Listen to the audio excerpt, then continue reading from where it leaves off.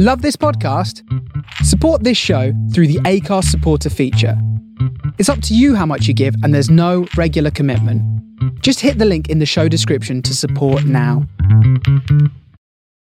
Alex Wilson at his home in Temple Guyting, Gloucestershire. Recorded by Henry Law on the 25th of October 2022.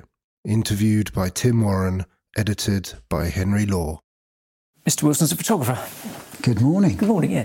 So, when did you start? As in, where were you born? And I know it's just a slightly more complex for some people. Yes, that's a very loaded question. So, do you know where you were born? Yeah, I was born in Queen Charlotte's Hospital in Hammersmith. Okay. Doesn't exist. What year? 1963. So the year of the cold winter, same as me. Same as you, yes. Very cold winter. And I was in the middle of that very cold winter.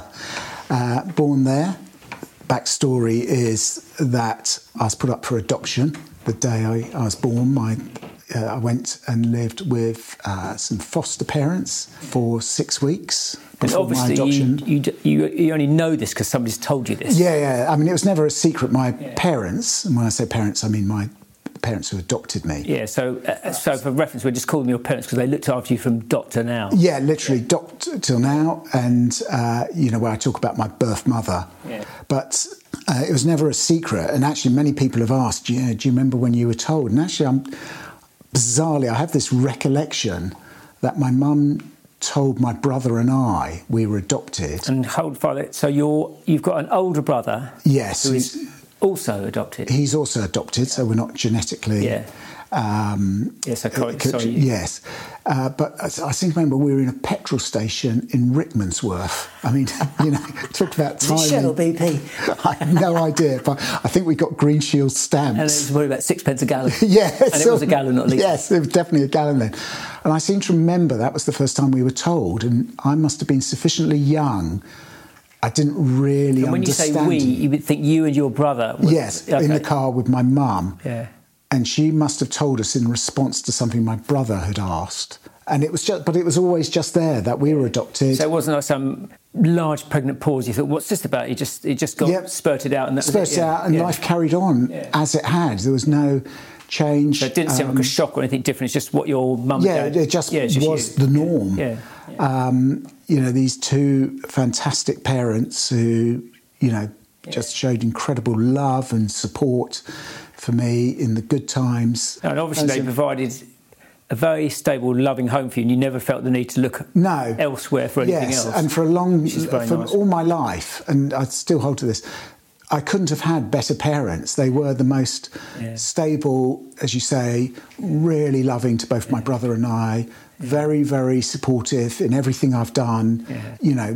They treated us like their children. There was, there was no... You are their children.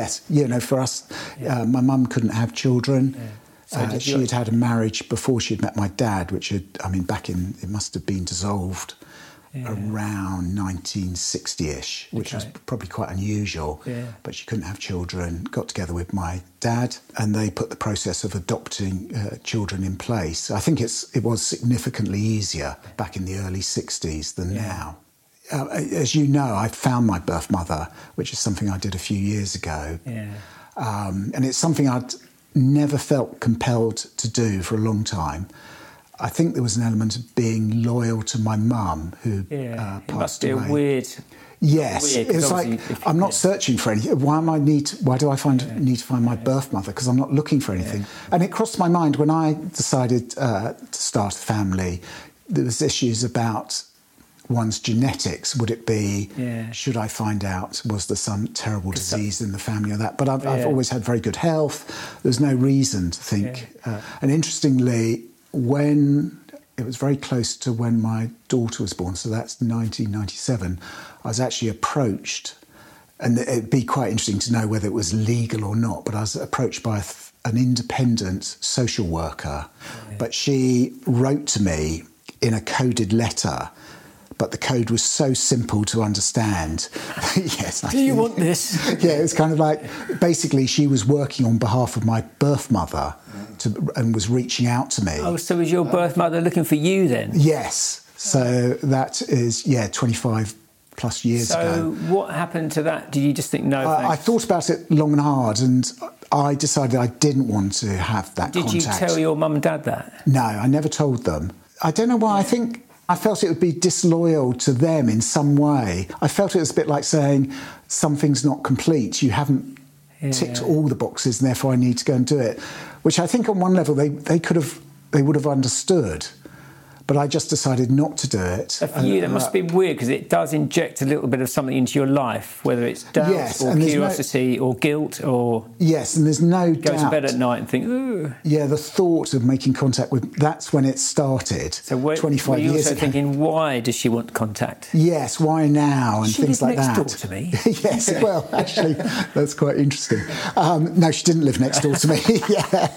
But... OK, so you turned that offer down. Turned that offer down. And I was very comfortable with it. I had a very good friend who was a very interesting man called Art Napoleon. Oh, that's good, yeah. Great name, a New York Jew he'd done directing of adverts in New York and then moved to Hollywood as a scriptwriter and director, and made a couple of real cult films, one on surfing. He's like the coolest guy you've ever met. He was well into his 80s when I kind of met him. And basically in Hollywood, he became an alcoholic, and he told me this great story once about how he used to go to Vegas for the weekend. Sorry, we're going off a massive tangent here. Yeah, but he used to go in his convertible car with what's Michael Douglas's dad called? Kirk. Kirk Douglas and Clark Gable. Clark Gable and Art Napoleon. They were all signed to the same studio. Kirk. Yeah. They'd get in one of their convertible cars, drive to Vegas, and go on a bender for the weekend. And they used to do they always do this thing where they put $5 each in the ashtray, because there was one thing which was certain, is when they reformed it sort of very, very early Monday morning to try and get back to the studio in LA on time, was they would have no money. So $5 each meant there was enough petrol and coffee to get back. Yeah. So weird. Yeah, and he basically was an alcoholic and realised he was going to die if he didn't do it. So he actually kind of bought a boat and set off around the world. And a very long story, but he ended up in the UK being a counsellor, in particular helping other alcoholics. He was a reformed alcoholic. Amazing guy, great stories. And I actually went to talk to him as someone I respected about this decision not to contact my birth mother. Yeah, so he listened. Yeah, he listened. I just kind of felt, am I bullshitting myself in denial? And he thought my argument was very strong. So that kind of passed. And then... So fast forward a bit, and you decided to look... Yeah, I think it was a sense that I had this narrative in my head based on no information at all. It's literally something I'd made up in my head, maybe to kind of explain something, that my birth mother was probably Irish, working as an au pair in London in 1963, got pregnant, had me and headed back to Ireland, and that was it. But if she was 18 through 20 and I'm approaching 60... or it was, say, 57 when I started to look for her, she would be 75, 77-ish.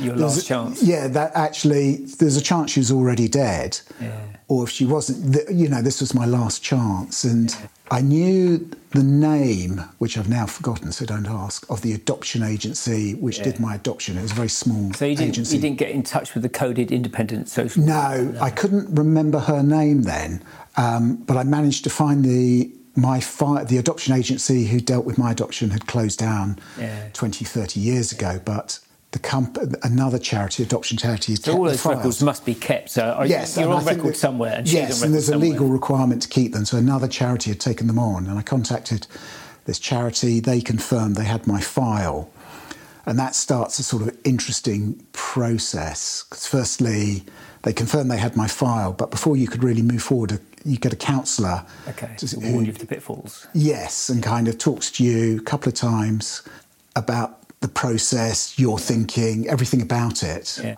And then a few weeks later, I went down to South East London to the charity to see my file, basically. And the first thing is, we went into this little room, and I remember it so well. The charity doesn't have much money, and this room had a couple of tired, comfy chairs and a little coffee table. Sort of children's tears. A box of tissues. Really? A box of tissues. And I sat down and I have a chat with Caroline. And then she goes, OK, I'm going to go off and get your file now. So she went out. And I looked at this box of tissues and thought, God, I bet some people find this really emotional. Well, no, you would do, yeah. Yeah, and I just hadn't. I remember thinking, wow, some people must. But what's quite interesting, she came back with the file. She sat next to me and she opened it. And the first form on top, I was crying like a baby. All I had seen was the age of my mother when she'd had me. That's the first. Yeah. It was a whole form, handwritten, filled in by hand. Yeah. The first thing I thought was 30 years old. And I just started crying. She was 30. When she had me. So this narrative of some teenager Irish au pair, bang, gone out the window. Radically different. Yeah, really different. Yeah. And then we started going down the form. And, you see your birth name, sort of Matthew, and other information. And Caroline, the counsellor, also said, look, there's something really interesting about your file, that it's much larger than normal. There's a lot more paperwork in it and correspondence in it than normal. But some important legal documents have been removed, and they should be written on the front why they're not there. It hasn't. They've just been taken out. And a lot of that alluded to my father, who he was. I'm not going to say who my father is for various reasons. But you're of an age when I told you knew who he was. Yeah. He was a celebrity businessman, an entrepreneur. He had done it. They weren't married. He was having an affair with her. He was married to someone, and he went to a lot of trouble to not have his name included in this form. Probably for your birth mum, it's a very sad outcome, maybe. Yes, to the point where she had changed her surname to his. Drifted away. Yeah, and she lived in the company flat in Pimlico. He had his family, and his wife out in the country somewhere. Yeah. And for all intents and purposes, she was living the life as his wife in London. And both of them travelled with their work, so it was probably quite easy to hide, this affair. But basically, he was sufficiently high profile that when the board of directors discovered he was having this affair, and that basically my father was told to get rid of this problem of a pregnant girlfriend, and he just ditched my mum and any connection with my birth mum, just straight off. It's also traumatic having a baby and getting rid of it and being dumped. Yes. It's a problem. Yes, remember this is back in the early 60s. No say, no nothing. And though she was 30 and had a career, she didn't feel she could bring up a child on her own. But out of this, and there was lots of letters in my file from my birth mother, because she travelled around the world with work. Every time she moved to another country, she would write to the adoption saying, please update my details. So it's nice if my son contacts me, I will fly him anywhere in the world. Maintaining contact. Yes. So did you meet her in the end? Yeah, there was lots of information about where she was and things, and so there was a mobile phone number on file, an email address, and a postal address. Very available. Very available. Yes. And amazingly, a few days later, she came back to me and she said, the email address has just come back, been bounced back to us. The mobile phone's been disconnected, and that address nobody knows. That she hasn't lived there for quite a long time. And there was this horrible kind of... Now you want it. Yeah, now you want it in this sense, she's died. Yeah. She's died, and that's why she just hasn't updated, no one's updated the file. And then a chance conversation with Megan, my girlfriend's friend, who's in publishing. We knew from research and Googling that my birth mother had written a couple of books, one of them about her life as an air stewardess in the 50s and 60s when it was very glamorous. And she had actually written a book called Before We Were Trolley Dollies. It was kind of independently published. It wasn't from a main publisher. But this friend was able to kind of put her researchers onto it. And she came back to us came back to Megan, my partner, and said, I found her. She's alive, she's in a nursing home, and gave the details, which we then handed on to the Caroline from the adoption company, and she made contact. And we set up a meeting to go down to Bognor Regis a meet on neutral ground. She was very excited to meet me, and she had the first signs of dementia, but she knew who I was, was excited to meet me. What was interesting, you expect it to be unbelievably overwhelming, and everything you'd ever thought about yourself, or questions you'd only asked yourself, never put in the public domain, will be answered by meeting your birth mother. And it was completely overwhelming and completely underwhelming in equal proportion. It's quite funny because, of course, you have no history with this woman. It's your birth mother, and it's like, but actually we could have got another 80-year-old lady for this. How do you know it was literally, it's like, anyone could have come from the nursing home. It's like, she might your mother. The same as well. But she obviously was my birth mother, but it was interesting how it was more underwhelming than overwhelming. But I've seen her a number of times. Sadly, she's now 3 years later. Obviously, lockdown didn't help because I couldn't see her for a long time. And that also coincided with my father being in a nursing home in London, who I spent a lot of time with. And I'd kind of promised my mum a long time ago that she knew she was dying first, that I would, be around for my dad. Yeah.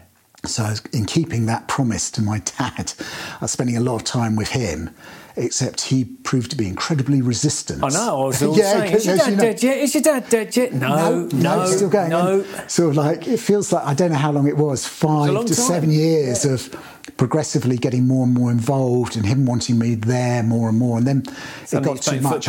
Yes. But in the end, he was in a nursing home.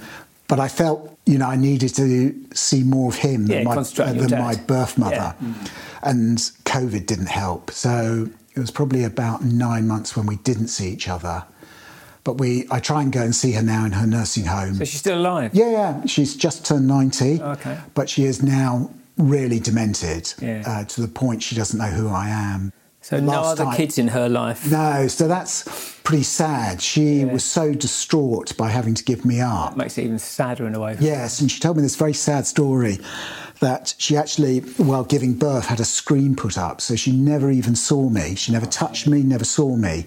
Maybe that's for her own sanity, her own way of dealing with it, was to have literally no visual reference. And even then, I think she regretted it quite quickly, but there's nothing could be done. But the last time I went to see her a few weeks ago, she was sufficiently demented.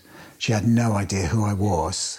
And, she'd talk about her parents or grandparents still being alive. And obviously they died decades ago. Yeah. The time before that was quite interesting because she didn't know who I was as Alex. Yeah. But when I used the name she had given me, Matthew, she then understood who I was. But we've now gone beyond that. So what's your dad's name? My dad was Tony. He was always called Tony. He was in advertising. When was Tony born? God, he was born in 1927. Do you know where? Yeah, East London. London boy? London boy through and through. Working class. But his parents were... So I remember you telling me he didn't want to be down the bottom, which is obviously where maybe his parents had been, and he... Yeah, he was quite ambitious, and he was actually adopted himself. Oh, okay. And they only had one child. He was an only child. Only child. Adopting in the 20s would be rarer than... really rare. Yeah. I don't really. So did he ever talk about that, or? No, he did. I once heard him tell a tale which he goes, "My mother died a virgin." I mean, which, you're going, that's tricky. My name's and, Jesus. And then you're like, oh, Dad, you're getting so old. And then he explained that basically his mum never consummated their marriage. She was such a Victorian figure. Did you meet her? I would have. I don't remember her at all. She probably died when I was 3. So what part of London can you remember? Round West Ham, Upton Park area. Yeah. I remember I used to have these 3 great aunts who lived more Forest Hill direction. None of them married.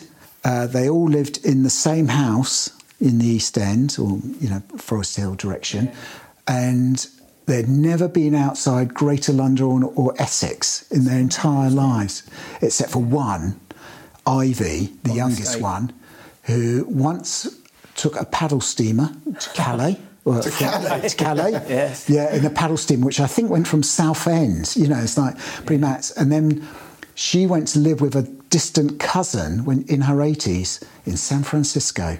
I remember you telling me. Yeah. She got on a Pan Am flight with her cat and went to live in... direction. Yeah, with her kind of bohemian cousin. Yeah. In San Francisco, and she became like this minor celebrity. She never saw her again after she moved there. But apparently, she loved life and died. Loving the climate. Your dad's auntie. Yes, yeah, weird, pretty weird. But my dad was from an East Londoner from quite a humble background. Though his mum was a teacher, so there was a lot of books reading, in the house and learning. And he managed to get a scholarship to. Do you know what his dad did? I think he was a bank clerk at the Bank of England. He was something to do with the Bank of England. Quite a low position, though. So they weren't doing labouring jobs, but they were very, very limited income. Yeah. And my dad got a scholarship to a public school in Essex, where he kind of excelled, was a very smart guy, did really well in exams and things like that. And then he volunteered. The war had started, and he tried to join the Indian Army on the officer course, which is quite entertaining because he never liked curry and he never went to India. And I think didn't like the thought of going to India, but it was an idea, and basically got court-martialed out after a very... curry. No, it was basically... It's the most bizarre thing to... I think it's what everyone did was going to the army then. He obviously... But he had an issue with discipline and taking orders from people, and this is something which was throughout his life. But he told this story about how, because he was being trained as an officer, he had to take this group of men from A to B, including making a raft and crossing a river, and to get to the final destination. And they were dropped off out the back of a lorry, and all the officers or people doing the training got back in the lorry and drove off and said, "We'll see you at the zone B."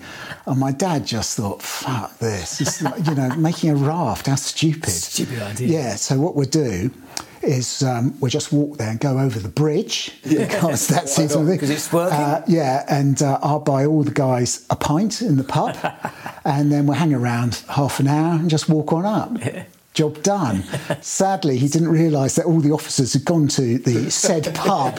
So as my dad walked in, with his here lads, come on, what are we having? How many, pints? It's like, all the officers, and he got court-martialed for that. Then I think he then tried the Navy, and he went to Dartmouth to do the officers' course there. Past that, after a week, they discovered he's colourblind, so that's another failed career in the military. So is this during the war years? This is during the war. So he then went into the regular army, and he was in I think they were called like the Essex Brigade or something like that. That was his local group platoon. And but amazingly, because he'd kind of, this is a real stroke of luck, that basically he never saw active service. By the time he had done his training, he got dispatched to Italy, and the war in Italy was pretty much over, and he basically didn't fancy the prospect of being shot, so manoeuvred himself to run a depot,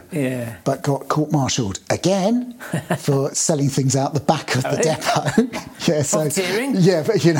But managed to not be in serious trouble. He got sent to Rome to work on the newspaper was printed there for the forces, a sort of forces paper, and he went to work there as a journalist. So that's where his came from. Yeah, and he loved it. He was living in Rome. He ended up, by the end of the war, by the time he finished there, he spoke absolutely perfect Italian and loved it, loved the Italian ladies. Yeah. And then after the war, he then was asked to help repatriate prisoners of war or personnel back to their country of origin. Okay. And this is where it gets, he kind of told me this. It's like, I'll be given a train and have to take 2,000 Yugoslavian people back with one day's rations for a 5-day train journey. Yeah. And I kind of wonder if he was like entry-level spy, which kind of came up a couple of times, but he always denied it.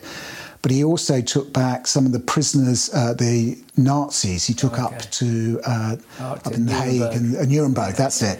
He also took some of them on trains. And I said, well, you know, did you get? When I quizzed him about him, he was very vague. Like, did you get debriefed at the end of the trip? You know, about what they talked about. And he thinks, no, we weren't allowed to talk to them. Mustn't speak to the prisoners. And it's like, that just wouldn't be my dad. He would have chatted to anyone. Well, yeah, but then you think that was a slightly special case, that, wasn't it? Yes. So, but you know, that was his war, and by the end of that thing, he spoke perfect German. So he came back, having had a lovely time with many Italian languages. Yeah, many languages, which he liked. Lovely Italian ladies, which he liked, and then started, you know, on Civvy Street. So he came back to London? Back to London, East London, got a job working for a boiler company, Ascot Boilers, that was it. Yeah. Kind of marketing departments. Yeah. Marketing was a new thing. And for a sequence of luck, tripping and falling, he ended up basically in advertising. He went via, I think, Granada TV, but he was in marketing and then got moved over to advertising. So when did he meet your mum? And what's your mum's name? Where's your mum from? My mum was Elizabeth. And Liz to your dad, or Elizabeth? No, she was always Liz and Tony. And it's quite a funny story. Basically, my dad was quite successful, this kind of rising star of advertising. And both of them were on it, taking the same train, going down somewhere in Surrey, like Epsom or something. And my dad took her shining to Liz. Didn't speak to her, I don't know why, but as she got off, gave her a note, which I've found when they both passed away and was clearing out their house.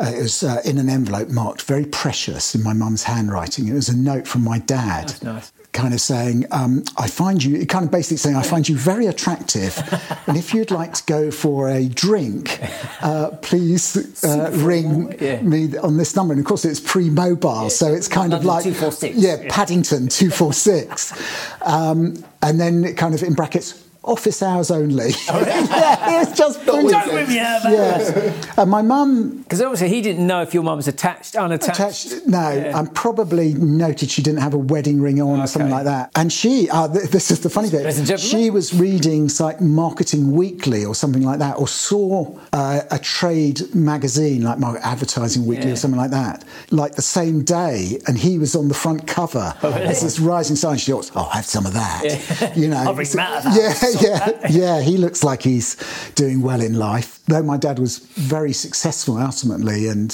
monetarily took himself from... Unattached. Yes, but he... In later life, he wasn't sentimental. Actually, when my mum died, he kind of emptied the house of everything and actually chucked out a lot of what you'd consider, you know, photos, family... Sometimes that's a way of dealing with your grief, isn't it? It was his way, and he did it unbeknown to me. He's doing the same. It's a severing thing, isn't it? So... Yeah, your two come and my dad was just... I remember this story, my mum saying to me in conversation, you know, Dad could afford a Rolls Royce. He could probably have a chauffeur because he was very high up in Andy. But he goes, but I remember her saying it was a real life lesson of going, he's got no interest in those material gains. He's not, you know, he wants money for family security because he never had that when he was young.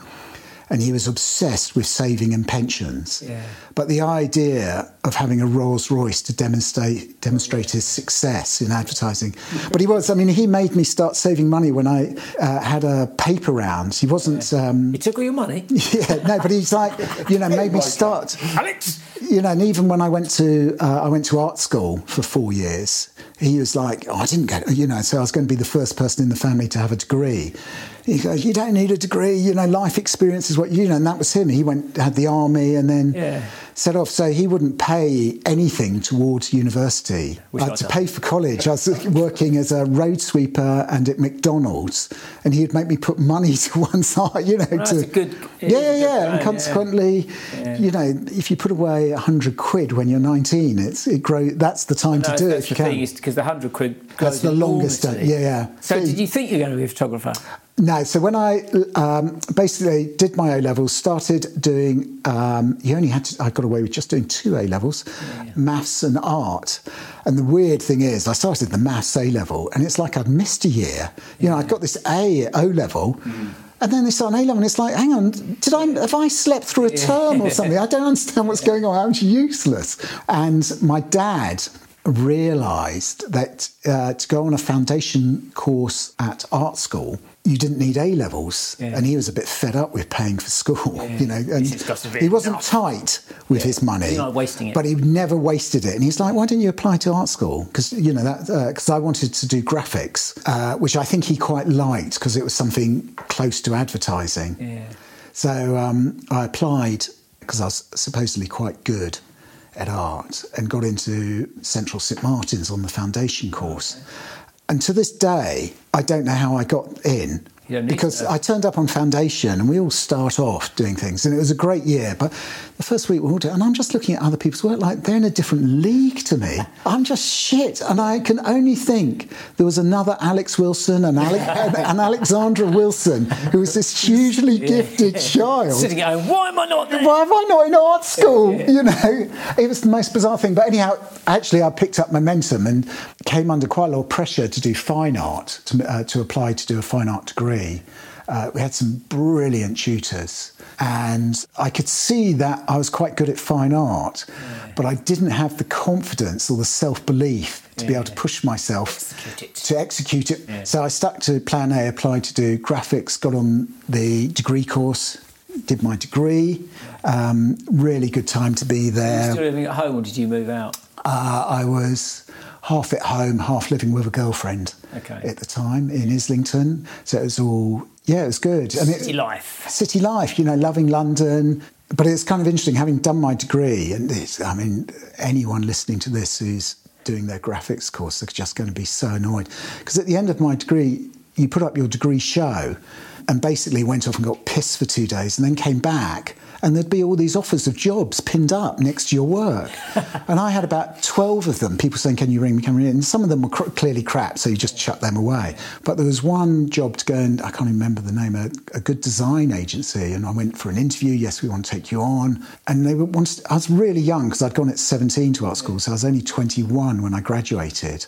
And it was quite it wasn't like the lowest job in the design agency. I was going to have people working under me. Yeah. I was like, shit, this is terrifying. But I was quite good as a designer. But I was I'd been a bit of secretly I wanted to be a photographer, and I'd been like this Did you know that then? You like taking pictures? I love taking pictures, and when I was kind of on my degree course, meant to be doing graphics, I'd kind of go and try and hide out in the dark room a bit. It had a very good dark room, and there was a guy who was a tutor who was never my tutor but was very encouraging. Yeah. And basically I kind of had this job lined up, and one of my best friend's brothers worked for a studio in Camden and rang me up going, do you want to come and be like a third assistant for 3 weeks?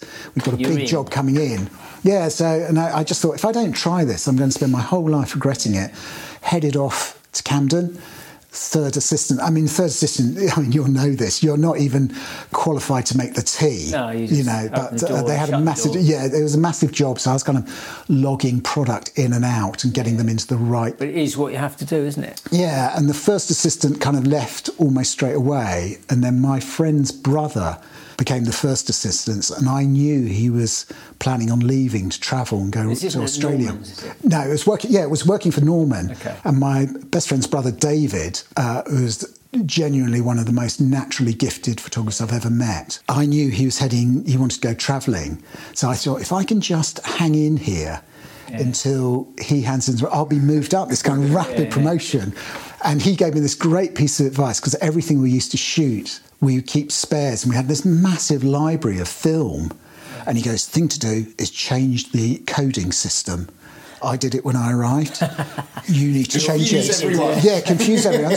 And change it so nobody else can find the film except you. So each night I was recataloguing. Yeah, Norman go, can you, we've had a call, we need to print... some black and white prints off, whatever. And that sentence in itself sounds so outdated now. Yeah. Print, it'd be like, we need 500 black and white 8x5 prints from a job for Urkel or something, he goes, you won't know where it is, I'll go and find the next. And you go in there and comes out, what the bloody hell, what have you and David been up to? None of your business. Don't worry, Urkel, right, that will be under V. Subsection 2B. Oh, yeah, Urkel. Very nice shot. There we go, there it is, I'll print you in. And basically David left, and Norman, who became my mentor, and you've met him, he's a very kind man, took me on. And I was like the first assistant. And it was in an era where we were shooting every single day. Yeah. We had in-house set builders. And I think it was somewhere between 10, 12 people on the payroll or freelancing in there. But the set builders worked 7 days a week. It was just phenomenal building sets. There weren't even cordless drills hadn't come in then, so everything had to be clamped together. The flats, there was so much work that I very quickly had to start shooting kind of the shots Norman didn't want to do. So he'd do the big... To become a photographer, the hiccup, it's like buying a house, you've got to spend a ton of cash on a machine. Yeah, I remember when I decided I was going to leave and I needed to get my own equipment. One lunchtime, Norman went to the pub and I just walked down to Camden Town. And it used to be there was a bank on every corner. They're not there now. I think that they maybe... bank? NatWest is still there. But there was like a Midlands, HSBC, Royal Bank of Scotland, Barclays.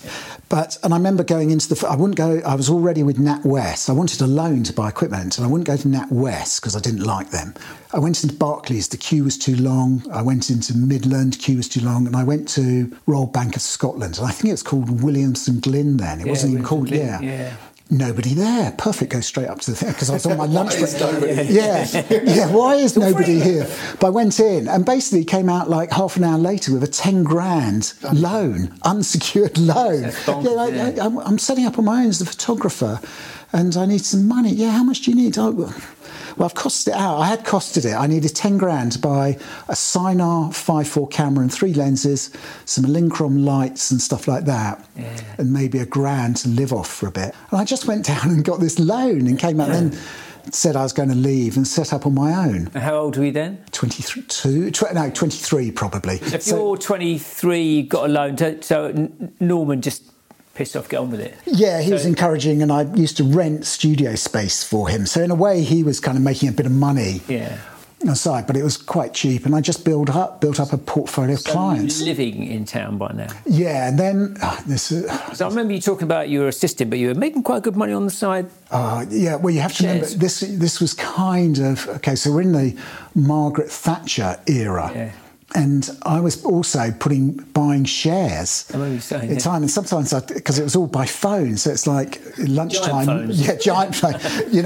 No marble. So I used to ring up Brent and go, I want to buy £200 worth of so-and-so. And a week later, it could be worth £400, sell that.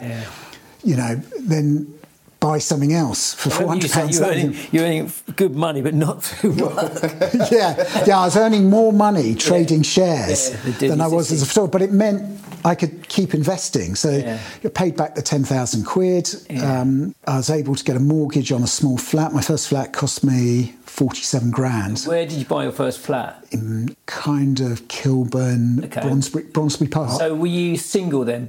Single on my own. So you bought a flat by yourself. How old were you then? 25. So 25, single, bought your own flat, your own money. Was able to get a mortgage. I'd saved up money, and kind of cobbled it together and did it. But I remember, I'd kind of brought the flat and then went, I've got no bed.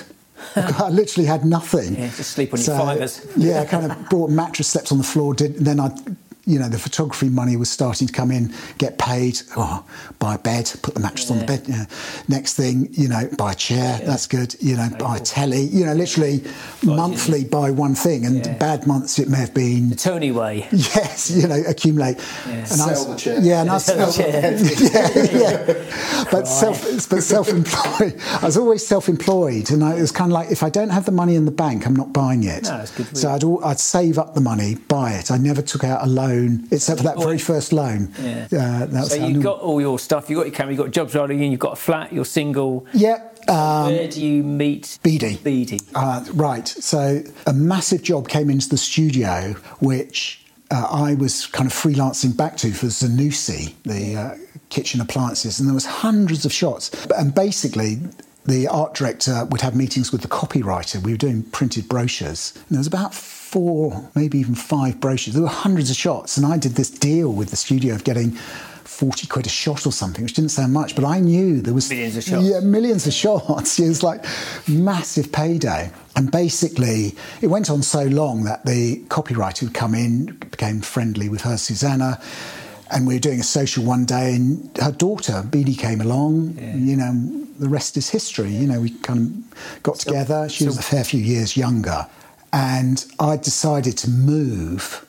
A cousin of mine from Australia was over, and his company, he's older than me, and his company had rented a house in Kew, a sort of 2 up, 2 down, what would have been originally probably someone who worked in Kew Gardens house. Yeah. And I turned into the road and I just thought, oh, I really like it here. Yeah. I'd like to buy one of these, not knowing how ridiculously overpriced Kew is. Yeah. But I waited until this wreck came on the market, which I could just afford. It was £118,000. Ooh. Tiny cash. Yeah, but bizarre. I mean, it shows how stupid it was. The flat in London had doubled in value in a couple of years. Yeah. And I sold that for like 96. Bonkers. And so there was a gap, but I knew... It was a massive gap. But yeah, I was doing this ridiculous Zanussi job, and it was literally like, I can afford this. And then bought the house, and the Zanussi job was going on. And so is that the house in Park? No, that one was in Alexandra Road. Oh, okay. So a tiny little house, did it up. So Beanie was with you by now? She was finishing university and starting her career in television and documentaries and things like that. Then Ella came along. Now, Ella born? 97. Get this right. Yeah, 97. Some people haven't. It's on record. Yeah, so but... Ella's born in 97. Yes, but we decided we needed a bigger house. And literally about 10 days before Ella was due, Beanie went off to view a house, a bigger house in Kew. And she rang me up. She goes, I think this is the house. This is the one. We've attempted to buy a couple of other houses, but been outbid and things like that. And I just thought, oh, God. So she's clearly... This sounds really sexist and patronising. I suppose it's not, but I mean, it was almost like she's really pregnant. Hormones must be a factor here. She's gone mad. This house sounds enormous. Yeah. What is going on? Money. So I've got to play along with it, but not buy it. Yeah. We ended up buying it. And the bizarre thing is, the people selling it wanted to exchange really quickly, like within 2 weeks, but didn't want to complete until the August. And Ella was due in February. So we viewed it, and I remember the day I came back from the hospital after Ella was born, reading the survey on the house and kind of like, this sounds terrible, what am I doing? Yeah, it wasn't that bad, but you know how surveys always sound really bad, and then negative, and then you start again. So we bought that house and moved there. So you sold Alexandra Road for what? So you paid 118, can you remember what you sold it for? Yeah, 227... Mad, isn't it? Pounds, yeah. And that wasn't even the highest offer. The estate agent said, take this one. I know this woman's got cash. She's good to go. So we sold it. And what it meant is the bigger house we're buying for 400 grand... Got cheaper, you know. So what I thought was taking on this ridiculous mortgage, I just took 50-odd grand or 40, whatever it is. Sold for 227 and bought... What's the address to the one you... Leybourne Park, 400, just over 400,000 back in... 1997. Yeah. But that became the family home, and then our second son was born there. Second son, my first son, second child. Yeah. Ben? When was Ben born then? 2000. August 2000. Set as a toddler. Yeah, oh yeah, he came on that shoot. Yeah. He didn't like it that much, did he? Well, I think he came once. I saw him up to Wood in that weird studio, which is being next door to the English National Orchestra. Yes, kind of not Ladbroke Grove, kind of Ladbroke Grove, Shepherd's Bush, off the roundabout. But then ended up getting divorced, as you know. And I remember a little story about it. I remember coming to build a set there, or you had a set up there already, and I came up to do something. I think I must have been working for Tim still, or I can't remember what it was, but I was round the back, trying to screw something, and you were holding on to something. We both bent down, and you just said, my wife's leaving me. And I think I said, yeah, mine's leaving me as well, and I carried on screwing. You said, no, my wife's really leaving me. I thought, fucking hell, really? Yeah. And I remember this was probably a space that wide, and you just told me it was kneeling down in the For the record, Tim showing small yard, yeah. I didn't realise how it's kind of catastrophic, emotional that is. You just blurted it out. Yeah, I mean, it wasn't expected. Yeah. But I remember I mean, I don't want to go into the details. It's not fair. But I know it's just changed. Yeah, and one of the things which struck me was I was 42 at the time, that thinking, if I'm lucky, I'm halfway through my life at 42, and I can either be... Tony come to the surface. Practical, yeah. But kind of really thinking, I can either be angry the rest of my life, no point in being or I can start again. Yeah. And, you know, I chose to be, like, positive and make things happen. Eat you up. Yeah. And, you know, but luckily, you know, every day I went to work, I loved it. Yeah. And luckily work is it's not a 9 to 5, it's on, it's off, it's up, it's down. Yeah, it's all over the place. There's no 2 days. And, you know, you and I would see each other regularly. Yeah, you know, I could talk to you, talk to other people. Yeah. Sarah, Super Sarah, amazing assistant, and now turns out to be even better photographer. Yeah. She was working for me full time. Yeah. Then, you know, so she kind of was just this routine. She was kind of great person to have around. Never, you know, asked enough to be concerned, but it was never an issue. But you know, So your life did get slightly tipped up, so you stayed in the same house, kids. Yes, I managed to, having being my dad's thing was always pay off your mortgage. So I paid off my mortgage on this house in Kew. Like, isn't that good? In the good years, and then had to buy my wife out. Yeah. So got a massive mortgage. Insane. But it's buying yourself some sanity. Yes, I wanted to keep, for various reasons, but to keep the family home, I thought was really important for my kids who were struggling a little bit with it. It helps B get somewhere maybe local. She did have somewhere local, and we got into a really good routine of the kids going, you know, we had a 2-week cycle. You know, so every other weekend, I was a bit like Jekyll and Hyde, I always felt, you know, where one weekend I was like trying to be this perfect dad, supportive, loving, and next weekend I was out getting pissed and, you know, kind of rolling in, you know, 2 in the morning, 3 in the morning, 4 in the morning, but kind of learning to be a divorcee, you know, and things like that, you know. Bizarrely, a lot of it I can't remember. I think it was so mad that any sense of time, dates... didn't exist. It was kind of, it was a difficult time. But it's past now. It's past. We moved on to new pastures. New houses. So new houses. So So in the end, so basically, my daughter Ella went off to university to Edinburgh. She did politics at Edinburgh for 4 years, and then did a short-term contract in Bangkok, and then went to Cambridge to do a master's, and then my son went off to Sussex to do his undergraduate degree. Bendy. He did politics and international relations, okay, so both which he loves. politicky. Yeah, very politicky. Probably my fault by putting the news in.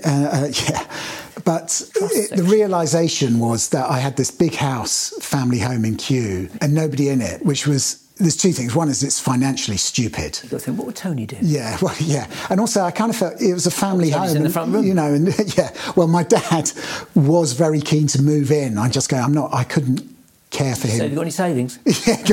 Fuck off then.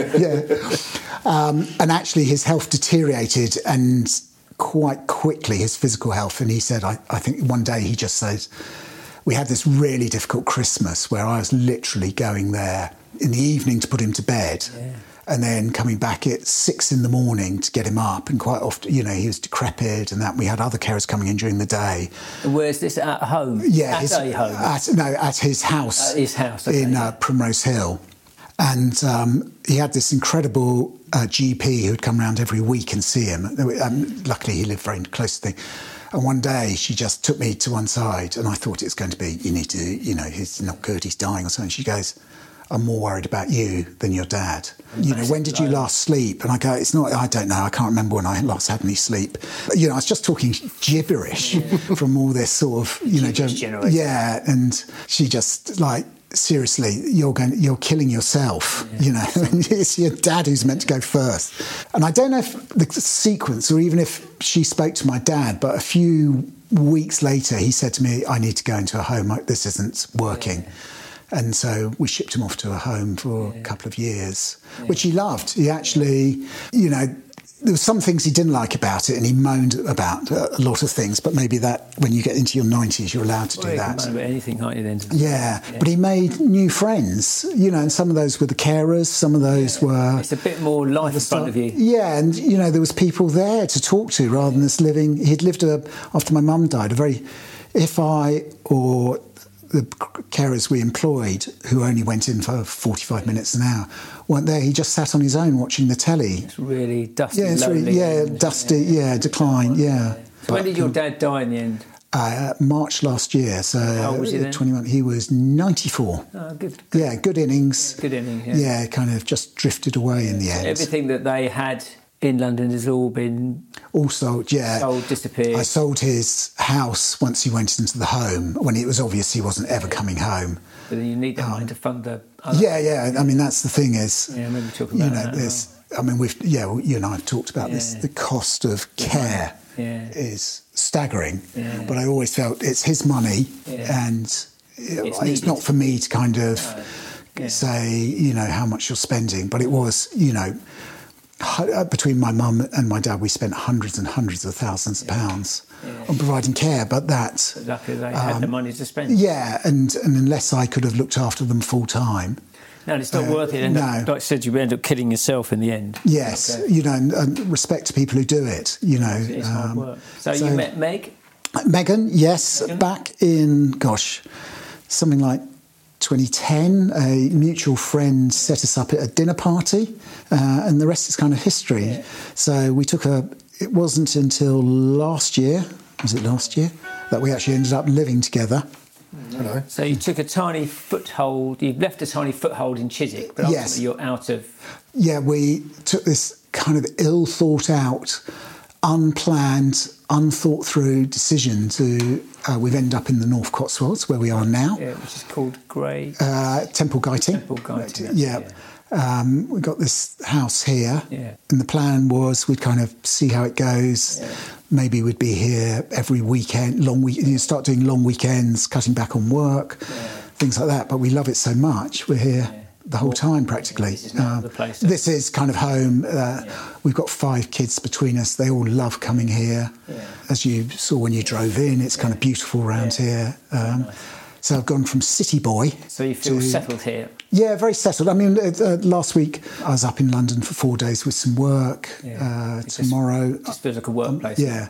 So, at the moment we're not ready to give up London. No. And we got here in February, so every day was kind of getting longer in daylight hours and warmer. Yeah. And also... full winter. Yeah, full winter, and we're quite high here. We're at 600 and something feet, so it gets quite... I don't know, I'm impressed you're just in a T-shirt. It doesn't feel too bad to me. Oh, it does? Yeah, okay. Yeah.